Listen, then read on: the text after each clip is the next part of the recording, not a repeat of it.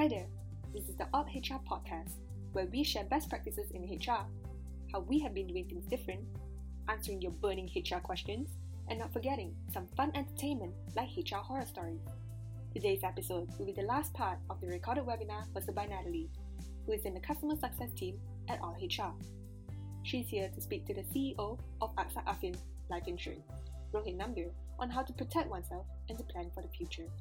In this episode, Rohit will be covering topics such as how SMEs can get started in adopting digital solutions and some insights as to what new business risks that insurance companies are now covering. So stay tuned, and without further ado, let's get started. So you mentioned about like the basic protection that they should at least get, right? I think we have a audience here asking about like whether from Isa. So she asked like if my company has provided insurance coverage already, is it a good idea to get personal insurance as well? Great question. It depends on how much your company has covered you. That's why I said you need to assess what is the coverage you have. Sometimes companies only cover like 20,000, for example. You need to ask yourself, is 20,000 enough or do you want to top up? There are products available in the market that are very cheap, which is called a top up insurance, which is an insurance that only kicks in after you use your company's coverage. Those products are very cheap because they are low risk for the insurers because they are on top of an insurance product. But again, I would say assess what is your coverage, assess what is your exposure, and then make a educated feel on whether you are covered enough or not. Some companies may cover you well enough, and you are right to say that you don't need the coverage. But remember, tomorrow, if you don't have a job, or you retire, or you resign, or whatever reasons, um, especially as you get older, your premiums go through the sky. You will not be covered for many things as you get older. You'll have a lot of exclusion. Your premiums are definitely much cheaper. So it always helps to buy insurance at a young age. Um, you can save significantly, and your premiums are significantly All right. Thanks, Ida, for that question. I think like maybe a lot of millennials, when we think about like insurance, would see it as like a burden. In fact, I see like recently, the VM, the association, also they just launched like a campaign called like Bukan Extra. Um, basically to I think change the mindset of like seeing this not as like an extra burden, but it's like at the very least a basic protection. So can you maybe like advise further, like to young people like us, like how we should see this, not as an extra burden. See, it is an extra burden if you buy expensive products. Someone who's earning, for Oh, example, 3,000 ringgit mm-hmm. cannot afford to buy an insurance which is 300, 400 ringgit a month. The Right. minute that happens and you're forced to buy it, after a few months, you stop paying for it. That is why, for example, our philosophy in AXA has been all our products should be priced at a mobile postpaid recharge or a prepaid recharge because the telco language is something consumers are very familiar with. So, for example, we have a health insurance product which is not more than 50 ringgit a month, mostly, in some exceptions, of course. Suddenly, 50 ringgit a month doesn't pinch you. It's two grab drives for you. So it's different. We have a life protection product which is maximum 10 to 20 ringgit if you buy the basic coverage per month. So again, it's cheaper. And then as they get rich, older, richer, then they can obviously look at more complex financial products. But at the simple first millennial level, I would say your three most important or four most important products for you to think of is buy a travel insurance, obviously, do not travel exposed. Um, Motor insurance, you absolutely need to cover the vehicle you are driving. Most of us do, unless you belong to the new generation which doesn't want to own a motor car. The third one is health, and the fourth one is your life protection. All right.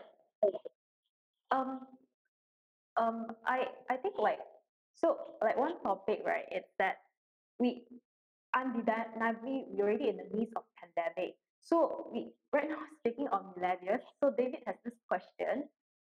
He actually asked that my workforce is mainly millennials. So do we need to provide extra coverage for COVID-related matters for employees? It's a great question, David. Check with your insurer. For example, on the life side, we have made a statement on behalf of the association that our products do cover COVID as an industry. So if you are giving coverage to employees, it will cover COVID. But I would always say check with your provider because things may change from time to time. Life coverage will definitely cover COVID. Health, Mhm. you will need to check because things change. There are some specific offers being launched for COVID. Um, you could look at those. But for me, those bite sized insurance products are more for people who don't have the basic health coverage. So if you do have a basic health coverage, it should cover COVID. Mm, okay. So, um, how about like some SMEs that they, because it's already financially tight, right? Then they won't be able to provide medical protection to their employees as good as the big corporations. So do you have any other solutions where they can at least protect their employees while being better while managing their finance? So that's why I would say don't, at that. See, there are two things, right? One is how much coverage you should have, which is how insurers typically teach. Yeah. The second one is how much you can afford. Mm-hmm. How much you coverage you need may not be able to be bought by everyone because they can't afford it. And how much can you afford is a different conversation. And that's why we do have digital products where consumer can come online and buy directly from us at 40 ringgit, 50 ringgit a month. So Mm-hmm. the idea of creating such products is to at least give consumers a basic level of coverage. So companies who can't afford, I would encourage you to relook at your products. Are you buying traditional products at traditional prices? Are there other ways in which you can buy cheaper solutions in the market? And as you require more complex solutions, obviously you can go to the traditional models of distribution. Okay. We still have 15 minutes left. Then maybe Sure. we touch on the last topic more on like digitalization and also digital solution. Um, and yeah, so we have a question earlier by Sean. He actually asked like, where would you say the focus will be for companies who is only now realizing that solutions is playing a big part in survival? Where to start? Um, I would say this is probably, I would probably give a very generic answer because it's a generic question because each company will have their own problems. Right. I would say go back to the basics. The first one is what is your vision? What's your compass? Where are you going to be X years from now? Where do you see yourself? That will help define your strategy for your company. That will help define what are the actions you want to prioritize for the company. And when you know where you want to prioritize, that will also define where do you want to put your resources. That priority of solutions is a function of where you are as an organization. I can tell you most companies during the pandemic prioritize actions around how to converse with the customer digitally. So we had more people having digital front ends, buying solutions being launched, updating their contact center telephony so that they can contact the customer. But I think there is a second wave which has started a few years back, which is automating more of the back end to remove um, you know, what I call manual processes and cost out of the company. So that's clearly another area that many companies would focus on. Depending Mhm. on which space you are and where you are strong and where your weakness is, you Right. would probably decide to pivot accordingly. Right. I think it's the same like even for our product or HR, right? So it's an HR solution app. We've seen like companies, onboarded because they want to get rid of like having so many manual work that the HR has to go through, but want to focus more on like employee engagement. So when they look at the modules, right, they see, oh, there are highlights, there are news where you can at least highlight certain things, announcement to the employees, instead of just like the normal uh, the the day-to-day HR work. So we can also see like the shift here, like people are not just looking at the very traditional way of like running stuff, right?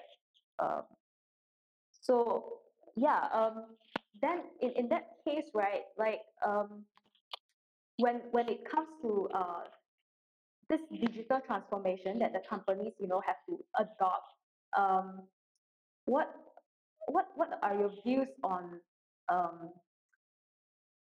that like especially for small companies, that they can actually scale up and really adopt it fast enough. So I think for digital, many times I hear these solutions as my CEO decided to set up an innovation center. Yeah. We have now a chief digital officer, a chief transformation officer, chief innovation officer. Mm-hmm. Um, Personally, I'm not a fan of any of those because Myself. I've been a chief transformation officer previously, and I can tell you Yeah. it's the most um, it's the most ridiculous role one can have because essentially the CEO is Mm-hmm. saying, I don't know how to transform. You go and figure out how to transform, and you speak to the different people, and you become. It's like telling me that I should have a chief electricity officer in my office. The same way, how can there be a chief digital officer? Digital has to permeate right through the organization. There has to be digital in HR, there has to be digital in IT, there has to be digital in finance, digital in operations, digital in every stem of the company. And for every leader has to think of business as usual and transformation. It's very important as today's leaders to think of both. So to your question on digitalization, I think the first thing is the CEO has to own up to the digital transformation, no one else. It's Mm. his agenda, his or her agenda. Right. And the tone from the top has to be there. The second one is we have to have a culture of failing, testing, and learning. I have failed more times in the last 5 years than I've ever failed before. And I've all people talk about the success, but I've had so many failures behind the success. So it's very, very important for digital transformation to be able to embrace the new world. You will fail more times than you succeed. The, and the third one is your KPIs need to be digital specific. For example, many times I see in insurance, you put KPIs like my sales increase, my profit increase. No, these are financial KPIs. Those are KPIs that will improve somewhere in the future, not today. The KPIs, for example, in AXA, we had for my chief operating officer, the KPI I gave is zero paper by the end of this year. She achieved it in July already. So we don't have any paper in any customer interaction now. A Mm. KPI I gave my e-commerce team was you cannot take more than 5 minutes to buy an insurance product on our website. So we used to switch on the timer and check if it takes more than 5 minutes. So you need to be have very simple KPIs that people can understand and people can contribute. The last one is you need to have the right people for for this strategy to work. You can't just say, I have people and now they are going to. You cannot. You need experts to come in. And for insurance industry, I'm a big believer that we need more people outside of the industry at this point in time because what is the starting point for insurance? Insurance is a boring industry, according to Mhm. millennials. It's one of the least preferred industry for most people to work in. The reason is history has made it boring. But today, insurance is one of the most rapidly transforming industry, more faster, rapidly transforming than any other industry I can think of because we've been a laggard for too many years. So we Mm. have to invest to survive, otherwise we will die. Today, if you look at our company, we have everything from digital to front end systems to customer portals to cloud to robotics process automation to chatbot. We have it all. So it's a completely new world, and we need to embrace, get them on, build the right culture, and that's the way to get the strategy right. Yeah, There's no it's silver bullet. There's no silver bullet. right. I think it's interesting to see how AXA actually digitize a significant part of your like daily process, and I think it's very realistic to put such KPIs, because like I think I've encountered companies where that or they want instant results. Once I adopt this digital solution, I want it to, start generating revenue, right? So, like, what do you think about like this mindset? Like, it seems that like what you said just now, like some owner, they are not owning up, but they're just like, okay, I think we need to change, but they don't really have an idea of like what specific areas they want to change, right? So can you advise like give advice, to those owners on like how they should plan and communicate maybe even with their teams to actually get things rolling? So that's why I said I believe in the concept of lead KPIs over lag KPIs. Financial KPIs are lag KPI. It takes time for financials to flow through to the bottom line, top line, etc. So if we have lead KPIs, then we can give the board, as well as the Mm-hmm. management, as well as the owners and the senior leadership teams, a certain level of comfort that we are going down the right path. For example, our customer satisfaction scores are improving. Customers are buying more from us. Customers are staying longer with us. These are good trends to show we are going in the right direction. Mm-hmm. Amazon is always a prime example for me. For the first 10 years, they never reported profits, not because they couldn't, because they didn't want to, because they were investing in the business, because their conversation was different. Their conversation was, I'm acquiring more customers, customers are staying longer with my company, customers are buying more from me, my brand Mm-hmm. equity and my CX scores are going up. Right. So I'm building the right platform and ecosystem wherein the customer will I will be able to make more money out of the customer. Mm. So I think that's where, to your point, if owners don't understand that concept, Right. they will not be able to do digital. As simple as that. So digital 101 is, it's sometimes bizarre because I was giving this example in many of our insurance companies. Mm. Our traditional models of distribution, like agency, takes anywhere between 13 to 15 years to break even. 13 to 15 years to break even because insurance is a very long tail industry in Mm-hmm. life insurance. And in digital, um, you are within 3 months asking for results. When your traditional industry took 13 and 15 years to break even. So it's it's the mindset that has to change. Yeah, I think like because digitalization has been such a fast word, like this year, and everyone just want to join the bandwagon without really knowing what they want, right? Um, Agree. right. Um, we still have 5 minutes. If we still have any more questions, please do drop them. Maybe you can answer like one more question. So let me ask you a question. How do you plan your finances? What do you do?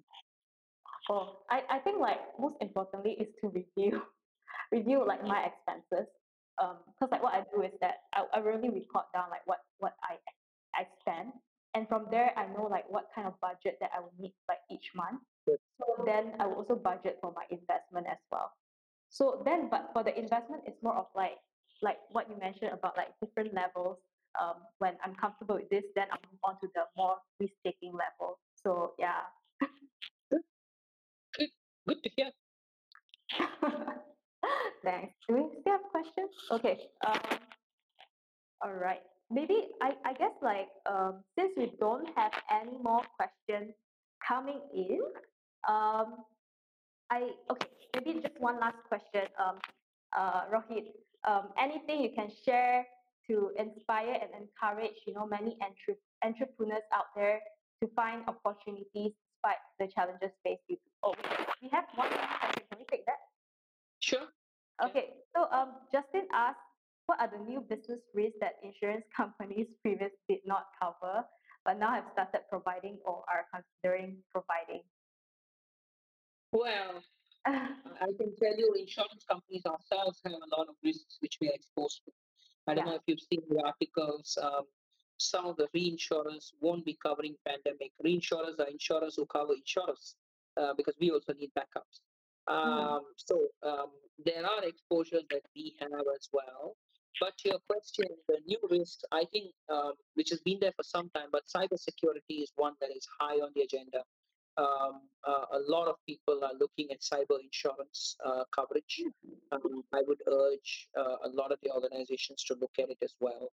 Um, the other one we are seeing more of is people are now more keen on buying bite-sized insurance products versus Mhm.